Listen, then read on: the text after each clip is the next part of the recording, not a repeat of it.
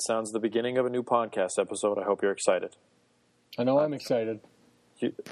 Anthony is excited. We're both excited. Now, I actually wanted to start with something a little bit different. So if you're listening to this, I'd like for you to please close your eyes, unless you're driving. I don't know. I wonder, do you think, okay, yeah, if you're driving, pull over immediately and close your eyes. You're asking for a lot right now. I want to get you, Tony, can you stop that, please? I'm sorry. All right.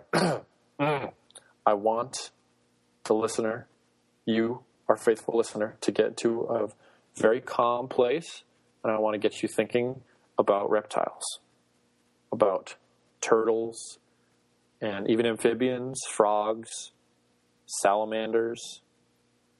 So here we are. We're in an aerial view in a helicopter right now. We're slowly diving into the pond.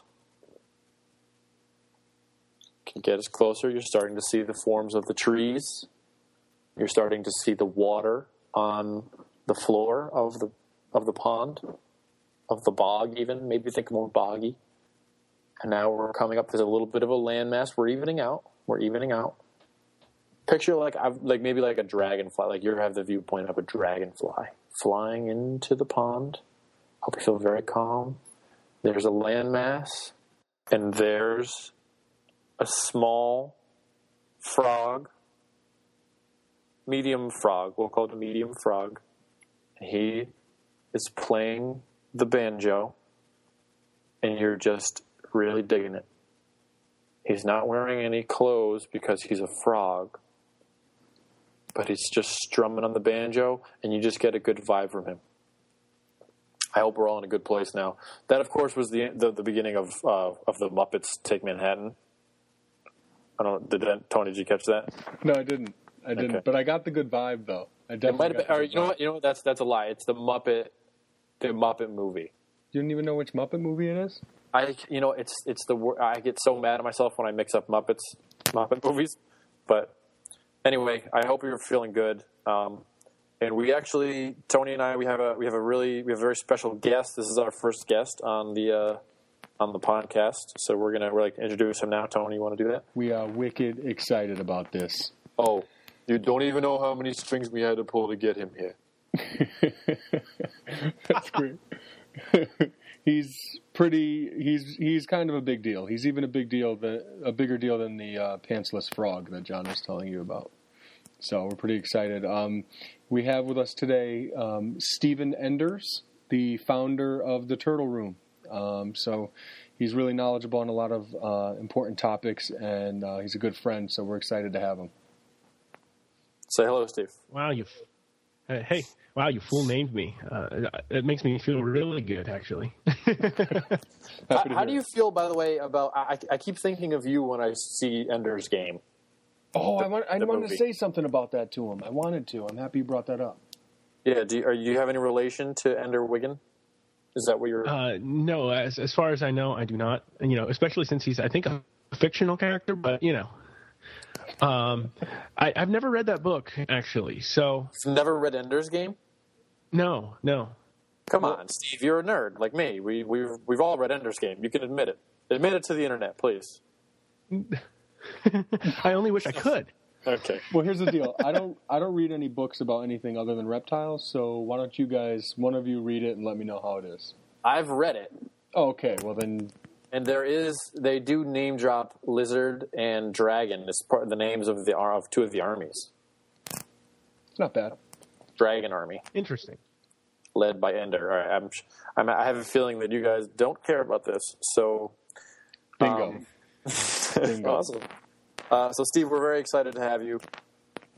Well, I'm glad to be here again. Again. What do I mean again? This is the first time, but I'm glad to be here.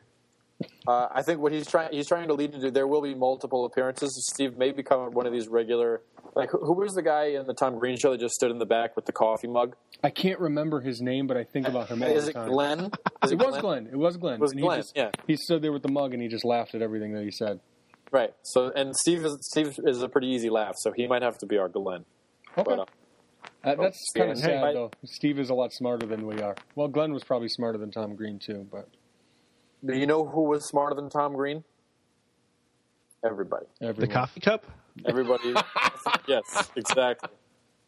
Classic. I mean, I don't want to kick Tom Green while he's down, but I don't think that he was too soon. Is it too soon to make fun of Tom Green? Why, is he dead? No. Oh. I'm just saying he's been. Oh, just his career. Yes, right. He's been irrelevant for quite some time, I think. I believe ever since My Bum Was on Your Lips, about around that. That's what ended it for him? That was his last relevancy. And that was, I mean, you kind of go out with a bang when you do that sort of a song. Right. So, Steve, we have a few actually news stories because it's been quite some time. So we have a couple things to catch up on. Tony, you want to take that away? Yes. Yeah. One story that I thought was really interesting was something new involving a partnership that was formed to improve the Python trade. Now, the literature that I read on it was kind of a little vague, but I thought what was really cool was that certain organizations within this Python conservation partnership are also partnering with Gucci, like the fashion brand. Like, keep it Gucci, yo? Yeah. I've never heard that, but yeah, I'd assume that that's what people would say about Gucci. I never heard that either. Actually, this is one of my players told me that he was after a test. I asked him how he did on his test, and he said he kept it Gucci. And I asked him if that meant good, and he said, "Yeah, sorry for the yeah." He apologized for using trap talk, and I also just assumed that was another thing that I didn't know what it meant. Wow, how do we fall so far from relevancy? It happened fast. It does. The lingo is just the slang. I know. You know how far we've fallen? I just referred to it as lingo. Yeah. Ain't that the truth? Man, that is. Yeah, I spent most of my days with college age kids right now, and I don't understand half the things they're saying. No, of course not. We're not that old. And then, yeah, especially compared to them. And you're at kids work. Too. You're at work, and they're at twerk. That's what the major difference is. We should. I thought you said one of your players, John. I think we should probably tell the viewers that you are coaching basketball at the collegiate level. Is that something I can say? Well, you did. So yes, I can edit it out. I wear a lot of. No, I don't care. I wear many hats. Yes, you do. You have a collection of hats. That's all I have to say. That's all I have to say about that. I just wear a lot of hats. One of them is college basketball coach. That's great. And last week you had a pretty interesting game. We did. I coach at Iona College, and we played against the University of Kansas at the University of Kansas, and we gave them a pretty good game actually. Yeah, it was great. Yeah, I think the back of my head was visible. Correct.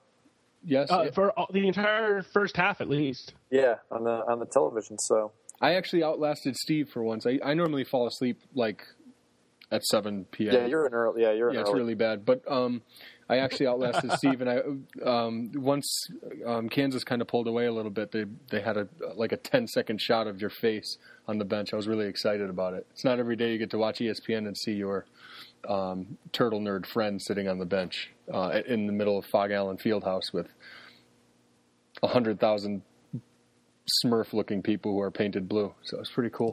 Yeah, I appreciate the support. Absolutely, thank you for watching. Did you think my hair looked good? I didn't think you had much hair. Yes or no? Yes.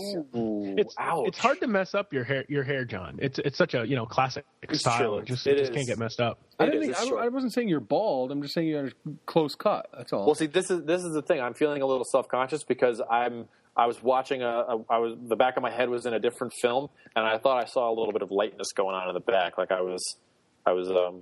I'm starting to lose the old the fullness. That's how it always happens because you're looking at the hair. I know. You're looking straight on, and the hairs are pointed at you, so you don't get the color. Well, but no one usually sees my head. So and I usually don't see my head. So just seeing it, it gave me a bit of the jimmies. John's a couple of inches short of 7 feet tall, so not many people see the top of his head. I totally understand. Okay. Yeah. Okay. Well, continue on. I hate to anyways you right now, but I'm going to. So anyways, keep it Gucci, dog. I will keep it Gucci. So I thought this was pretty cool this news story about the collaboration between the private sector, NGOs, IGOs, and governmental agencies, basically to try to save pythons and kind of clean up the python trade. I thought it was kind of cool because it's not something that we see a lot. And then that kind of got me thinking about what we had been talking about related to like repurposing of technology or just new ways of doing things, and like how we like to brainstorm and daydream about conservation and what we would do, sort of thing. So I thought it was a really cool thing, something maybe in between what's rational and what's should happen, or if we could do it, sort of thing. Sure.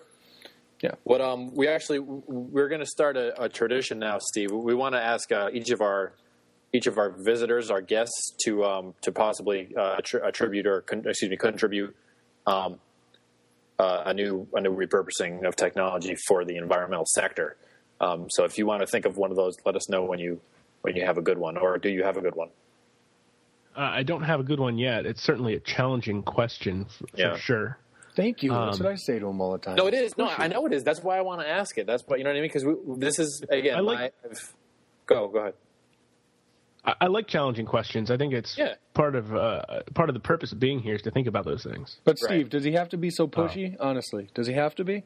I thought I was on a scale of 1 to 15. I thought I was about a 7 and pushy. That was not even a half. Yeah. Well, you just set a scale of 1 to 15. Who even says that? The pushy person. That's who. Doesn't even make sense. That's so they can still be a 7 and still be below half. Yeah, right. That's why I did it. Right. You're a 7, all right, and there's a scale of 1 to 8. How do you like that? Oh, boy. So. Anyways, let's keep it Gucci. Are you done with that? There's the word of the day, folks. Yes. It is. The best part about it is it can be used for almost anything. What you guys don't know is that I'm wearing a Gucci belt buckle right now. You probably are. It's one of the spinner ones. If you could spin the buckle, it's chrome. It's really cool. You're trying to now play it off like you were joking, but you are. Your wife's a fashionista. You definitely are. I am. You're wearing something nice. I'm just kidding. My belt buckle is Dolce & Gabbana. Hello. Let's be honest. Hello.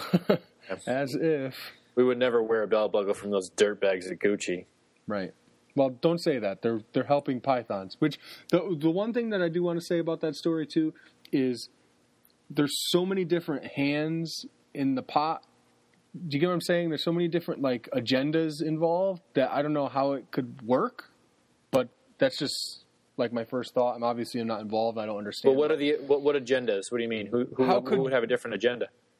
How could Gucci really care the same way about the situation that the poor villager does that needs to support his family, and how could they care the same way the wildlife officer cares, and how could they care the same way that the python fanatic cares? Make sense?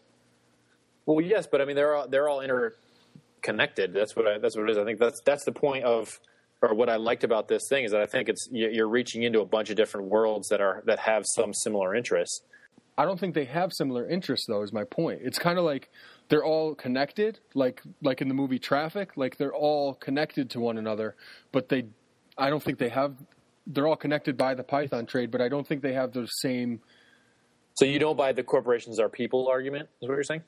I don't buy these 4, 5, or 6 different people all having the same outlook and the same goals. I don't, and that's the article and everything I've read on it about this partnership doesn't explain that side of it. And I'm sure if I heard it explained, it might make sense. Like, okay, I see how, everyone could benefit from this and that's why they're involved. But maybe one place wants to look good, another place really wants to save the snakes, and another place wants to be able to continue making money. I get that, but if it just doesn't talk about that. If Gucci wants to look good, so they give money towards this research, then good for them. I don't care what their intentions are. Yeah, unless it's to make snake skin belt buckles. Yep, I agree with that totally. It might be more likely for the belt than the buckle, but right. That's a good point. I guess snake skin belt buckles aren't very common. They're not in. But I'm saving all of mine in case they come back around. Keep it Gucci, Keep it Gucci. That was really Gucci. Yeah. That was a really Gucci section of the news. definitely. Thank you. I just wanted to bring up real quick that there has been a veritable lost world of new species discovered in far north Queensland, Australia. Isn't that nice? That's awesome. It's good to have, it's good to remind ourselves that there's still stuff that we don't know about. And it was 3 new species were discovered. A leaf-tailed gecko, which is really cool looking. You should check it out. The article is on The Guardian. If you search for veritable lost world of new species, it'll come up. They also found a golden-colored skink and a boulder-dwelling frog. Because I guess so. The area is really rocky, so like people don't even really go in it because there's nothing you can, there's no. It's miles and miles and miles of just large boulders. Mm-hmm. So like people can't even really safely move around in them, let alone settle or anything like that. So they're relatively unexplored. So it's really interesting. Yeah, it's just weird that it's 2013 and there's still places besides the ocean even that we haven't really explored. Right. I mean, hello, it's like 2005. Right? Yeah. That's what I felt like when I read this article. I was like, what is this, 2005? That's really cool, though. Yeah. You got check out, definitely, if you're listening and not driving, check out the picture of the leaf-tailed gecko specifically. It's really, in my long documented history of loving animals that look like leaves, it's right up there. Can we, Steve? When we put this on the Turtle Room website, can we steal a picture of a leaf-tailed gecko, or is that some kind of copyright infringement? I could look for one that's posted under a particular Creative Commons license, which would allow us to use it. Sweet. See, for anyone who's listening, well, there's only this specific thing has only had one picture taken of it in its whole existence because we just found out about it. So I don't know if we're going to be able to find that, but. All right. So there's probably more than one leaf-tailed gecko. So even if we don't get that leaf-tailed gecko, we can do a probably leaf-tailed, get all leaf-tailed geckos look alike. I'm just kidding. I almost said hit you. I almost hit you. You can't hit me. All leaf-tailed geckos look alike. You're in a different state. I was just kidding. It was a joke because I'm a turtle person. You know what I mean? It was just a joke. Anyone out there who loves leaf-tailed geckos, I'm so sorry. They're wonderful. All geckos are wonderful. Yeah, sorry about that. I'm not amused. Well, you're pushy, and I'm not amused about that. So for anyone who's listening, what I was trying to say before John really interrupted me was about a minute and a half ago. Steve is he created the Turtle Room, and all of the awesome, up-to-date, important, relevant information that's on that website comes primarily from him, and all of it gets put on there by him as well. So that's why I asked him what his thoughts would be on that, because he's usually behind the scenes on that, and he works on a lot of cool stuff. One of the cool things that he's done as well is he's been really involved in Studbooks. So, John, is it cool with you if we go into that? Yeah, oh yeah. Okay, Please. Cool. Yeah, so he's done a lot recently on Studbooks. He actually, Steve, do you want to tell us what you just did recently? Yeah, sure. Chris Leone of Garden State Tortoise, he approached me about 2 months ago now, 3 months ago, something like that, about creating a stud book for the Western Hermann's tortoise, which is a relatively rare tortoise species, especially in captivity here in the United States. They're now listed as, I think, threatened in the wild. The other subspecies is quite common, so because of that, the AZA, which runs most, if not all, of the stud books in the United States, they don't really focus on that species because the pet trade specimens are muddled between the two subspecies, or they're mostly eastern, and so it's hard to get westerns here now that they're listed as CITES Appendix 2. So Chris took a lot of time and money and effort legally obtaining a number of these tortoises from 5 different localities in their natural range. And So as a way to maintain their genetics and to track all the offspring, he wanted to get involved with a stud book for them. So we went and searched, and we found out, what I just mentioned, that the AZA wasn't really doing anything with them, wasn't involved, and didn't want to really get into them, which is fine because there's lots of species that need assistance, and that their resources would be better able to help because there are more specimens of them to work with. So I took some of the stud books and species survival plans that we're already involved with and used them as kind of a guide to help design and create this new stud book for the Western Hermann's tortoise. I published it and edited it and kind of guided Chris. He did most of the actual writing of it, but I kind of just gave him that springboard to be able to do that and make the project happen for the way he kind of hoped it would happen. Yeah, so it was a really great partnership, and he was really excited by the final outcome of that book. The idea is to publish an update, hopefully every year, that'll include the new offspring and, where they've been transferred to as well. Great information. That's great. And I know we're really excited to be involved as well. And obviously you've done the work from our end, the Turtle Room end, but it's obviously a really exciting development. That's really cool. And Chris is a really good guy, and he's got some awesome stuff going on. So that's awesome. Definitely. So it was nice to actually meet person the other month. Sorry about that. No. I was curious as to where did this idea to get the specific stud book for this?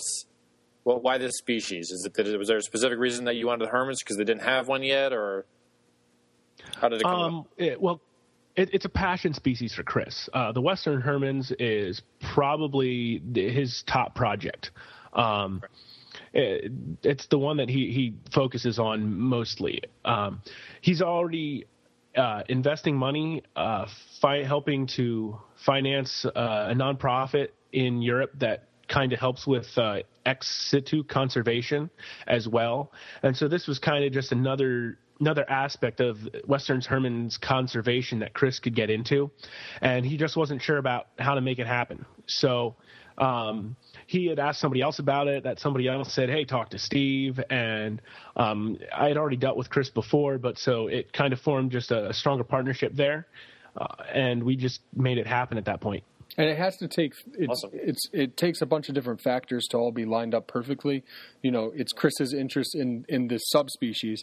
It's also the fact that it is a subspecies, that it's not, like Steve said, that the gene pool here is questionable to the Association of Zoos and Aquariums, and all of that stuff together, and then also Steve's skills and interest in the species survival programs kind of all made it happen. It wouldn't really work with you couldn't just really go out and do it with just any species that you happen to like, because the chances are if it needs a stud book or species survival program, then it probably has it already.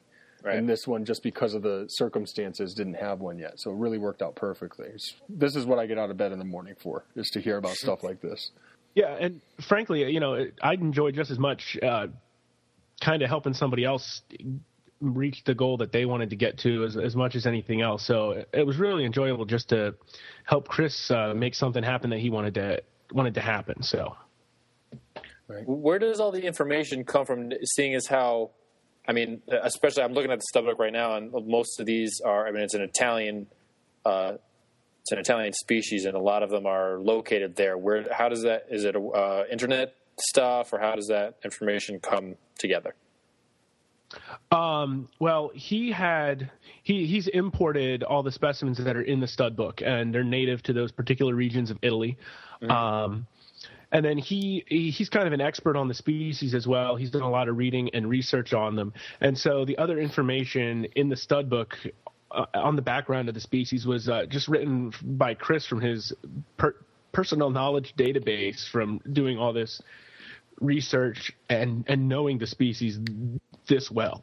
He's one of only a handful of people in the United States that even has this subspecies in possession, much less has 45 of them. And most of them don't have legal proof or that they are that subspecies, or they may not even be necessary. If they are definitely Westerns, they may not be legal Westerns, which kind of limits what can happen with them conservation-wise speaking. Right. Because they're kind of, kept on the down low. It's really the only way you could do it is to have them imported because of the fact that, otherwise could you even do like genetic testing on animals that you wanted to put into the stud book from this point? I don't know if you could the same way like that that you would do with like the spider tortoises with their subspecies. I would assume you might be able to, but that seems like you could, but a lot of work. Yeah, extra cost for sure. And that's why when you're talking about most of the stud books, they try to keep only one male in with a couple females or even just one female. But they don't like more than one male in a breeding setup because then they have to guess where parentage lies. And the parentage is important for tracking the genetics. And so even the AZA and et cetera, they try to save money on doing genetic testing by knowing where the parentage is so they can track the genetics that way. Right. So can you tell us what other species that the Turtle Room participants are involved in? That our group's members are other involved stud in? books? You mean? Yeah. There are, let me think, there are 5 other stud books that the Turtle Room is involved with, all with the Association of Zoos and Aquariums. And in each one of these cases, our animals are also listed in the Species Survival Plan. The AZA calls those SSPs. The Ben has animals in the Menorrhea Emmys book, which is one of the giant Asian tortoises. Ben's other book that he's involved in is Indotestudo forstenii. He was actually the original writer and keeper of that book when he worked for the Memphis Zoo back in the day. And he keeps about a third of the specimens that are involved in that program are under his care. That's the Forst's tortoise, right? Yes. Yes, that's Forst's tortoise, sometimes known as the Sulawesi forest tortoise as well. It kind of goes by both common That's names. a great name.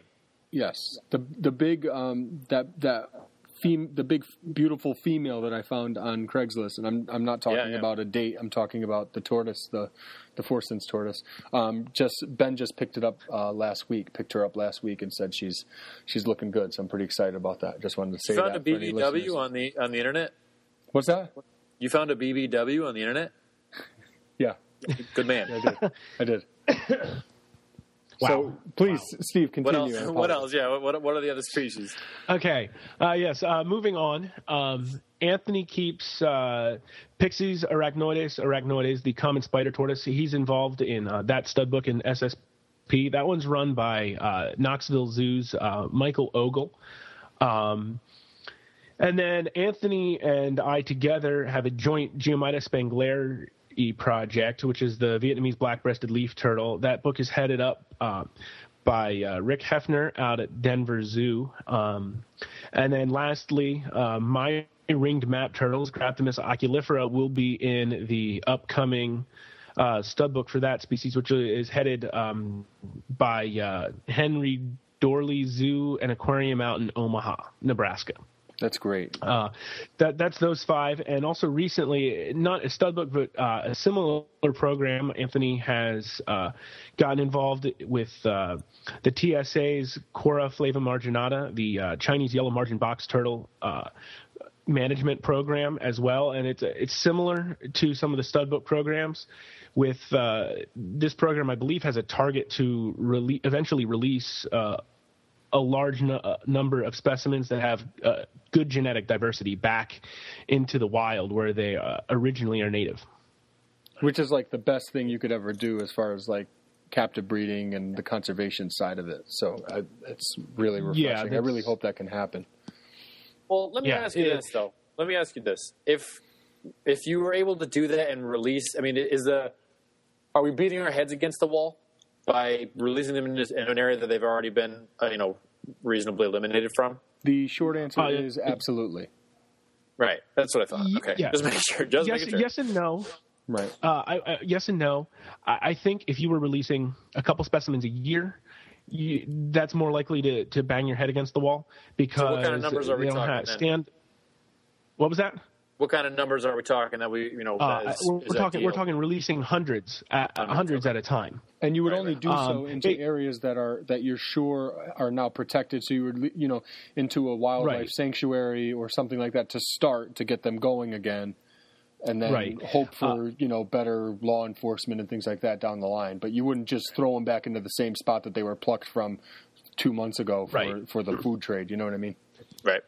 Right. From the way I understand the entire process, there's scouting of a region that needs to happen to make sure that the habitat is acceptable, because the habitat they may have been removed from, part of the reason they may not live there anymore is it's not a good habitat anymore. So you need to identify a habitat, need to make sure it's protected, and then you need to release large numbers. If you release just a couple, they can get picked off by predators, by poachers, by anything really.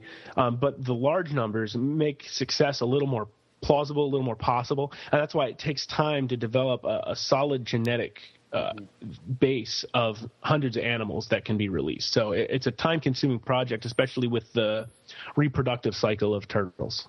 Right.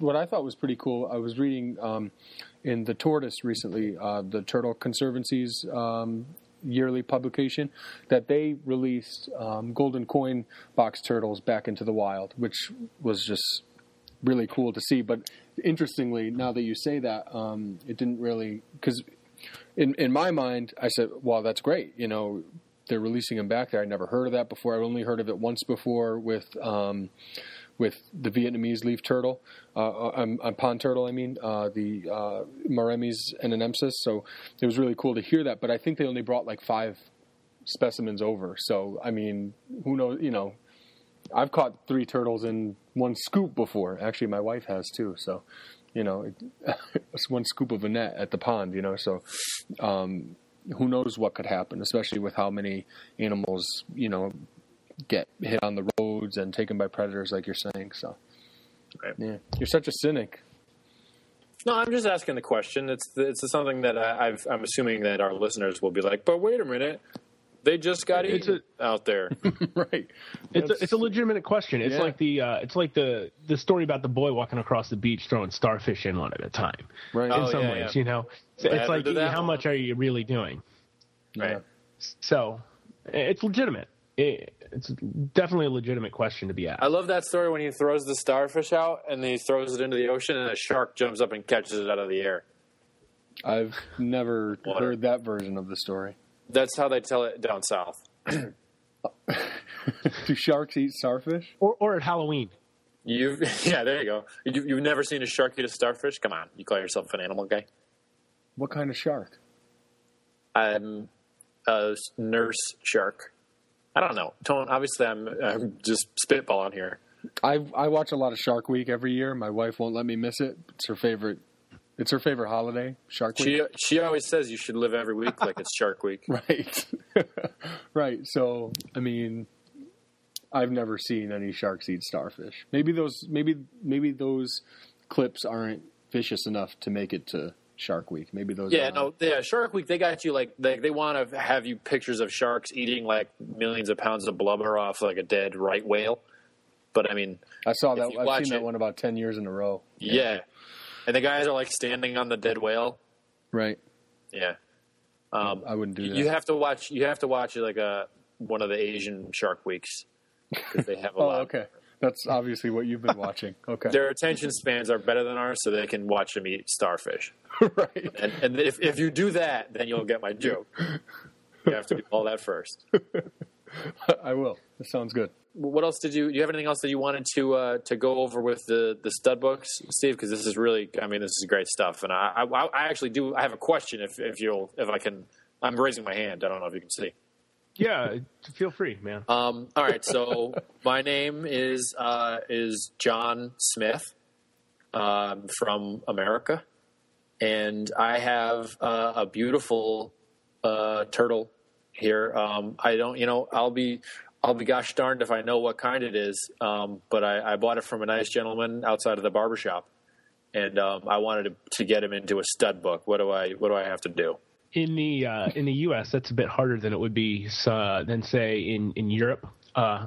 for a number of reasons. But obviously, the first step would be to figure out what species it is and whether it needed to be in one. Its name is the Mars. Does that mean anything? No, that wouldn't be helpful. Do you have what? I mean, I get to when I put it in the stud book, I get to put the name in, though, right? Like this isn't a strictly scientific thing.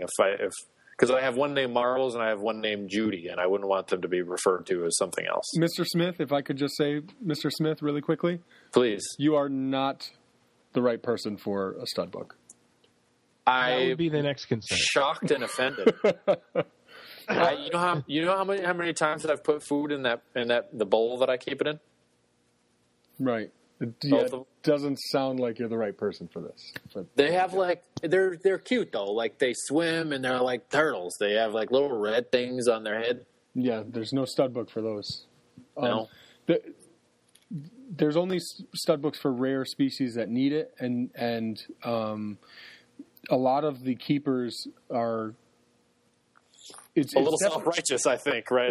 It's the exception to the rule to have someone like Steve and Chris to put a stud book together. Like he said, it's because basically the AZA didn't want to do that one, so they can do it. But the zoos and aquariums that have stud books that they keep can a lot of times be hesitant to work with the private sector, which is rough because a lot of good things happen in private collections. So they're just selective because, for a lot of different reasons. I can't tell you how many friends we've had in the hobby that have just disappeared or sold off other animals quickly. And sometimes it can be tough to communicate between those institutions and private individuals. Does that make sense? That's the biggest issue that the AZA has when it comes to dealing with private folks in the stud book. Once you get in and kind of show that you're going to maintain communication and be a valuable member, it's easier to get involved in others as well. I kind of alluded to the fact that in some ways it's easier in Europe. Europe has a foundation called the European Studbook Foundation, which just about any quality keeper can list their animals in the stud book within the European Studbook Foundation. It is a private sector stud book separate from the European Zoo stud books. And so, and that's kind of why I said what I did in referring to it'd be a little bit easier in Europe because they have an organization that specifically maintains stud books for private keepers to register their animals in. And that's not a bad thing at all. They probably just have to deal with a lot more babysitting with the private keepers than probably people would want to do. I don't know if that's how come there isn't a private sector stud book in America? Can we do that? I wouldn't see why it could. I don't see why it couldn't happen. It would take an organization willing to put in the time and the effort. An organization like the Turtle, the Turtle Room. Let's do it, guys. I'm down. Yeah. Okay. I'm not down. Yeah, I don't quite have the time to pull that off.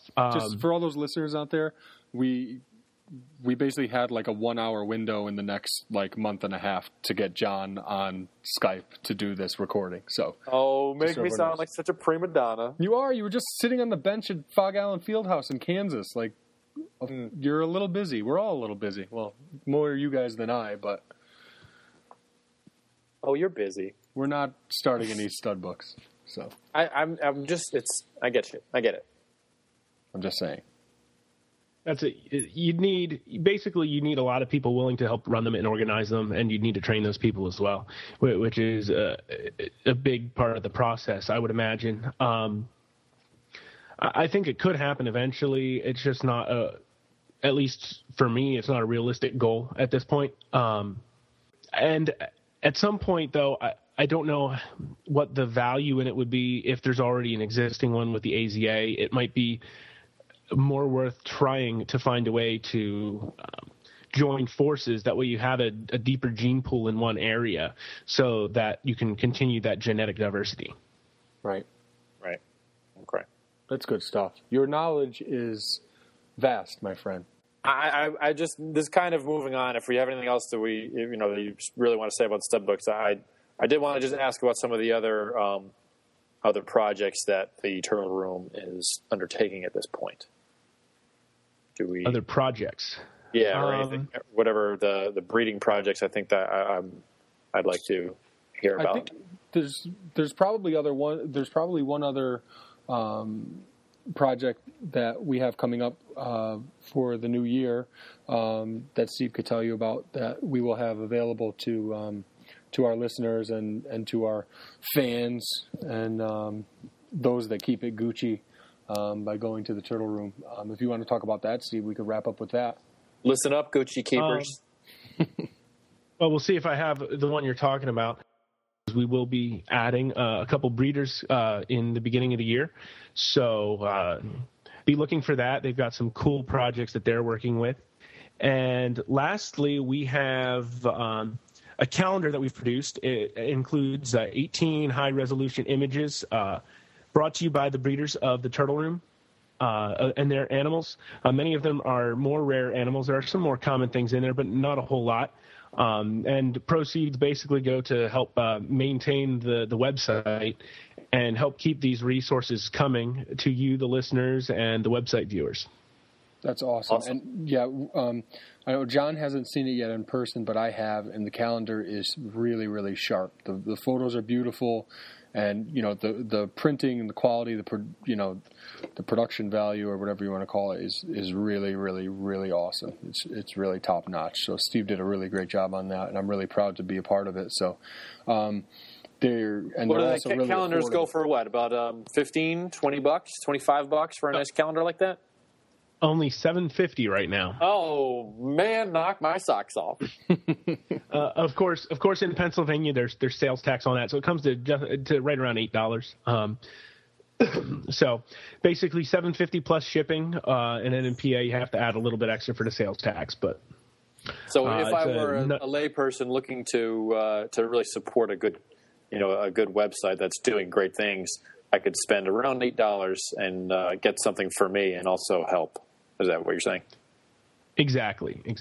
Nice. Or you could spend $32 and have something for you and your loved ones for the holidays. Tony, if any of my loved ones listen to this, they're going to know what they're getting. I'm sorry. They probably already knew. You're blowing up my spot. No, they definitely thought they were getting nothing.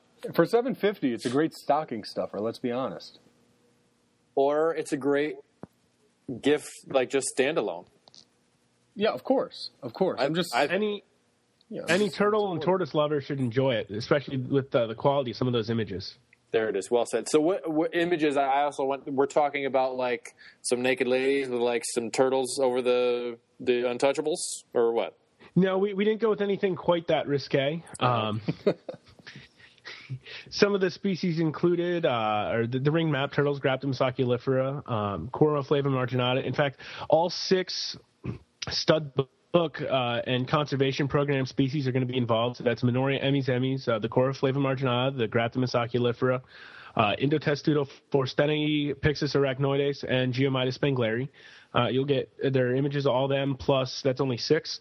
So there's another dozen species involved in the calendar other than them as well. Some really cool things. Nile River softshells are one that's actually a new name. I don't know that I actually put that one out there for anybody yet. So there's another preview. Nile River softshell. Nice. So name drop another species for everybody. Cool. That's awesome. Thank you, Steve, so much for coming on and giving us some of your time and all that information. It's really, really awesome to have you. Yeah, my pleasure. I hope it's been fun. It's been fun for me. So, all right, well, folks, I guess so. We're gonna say goodbye to Steve and wrap this up. We hope that you have really enjoyed this episode.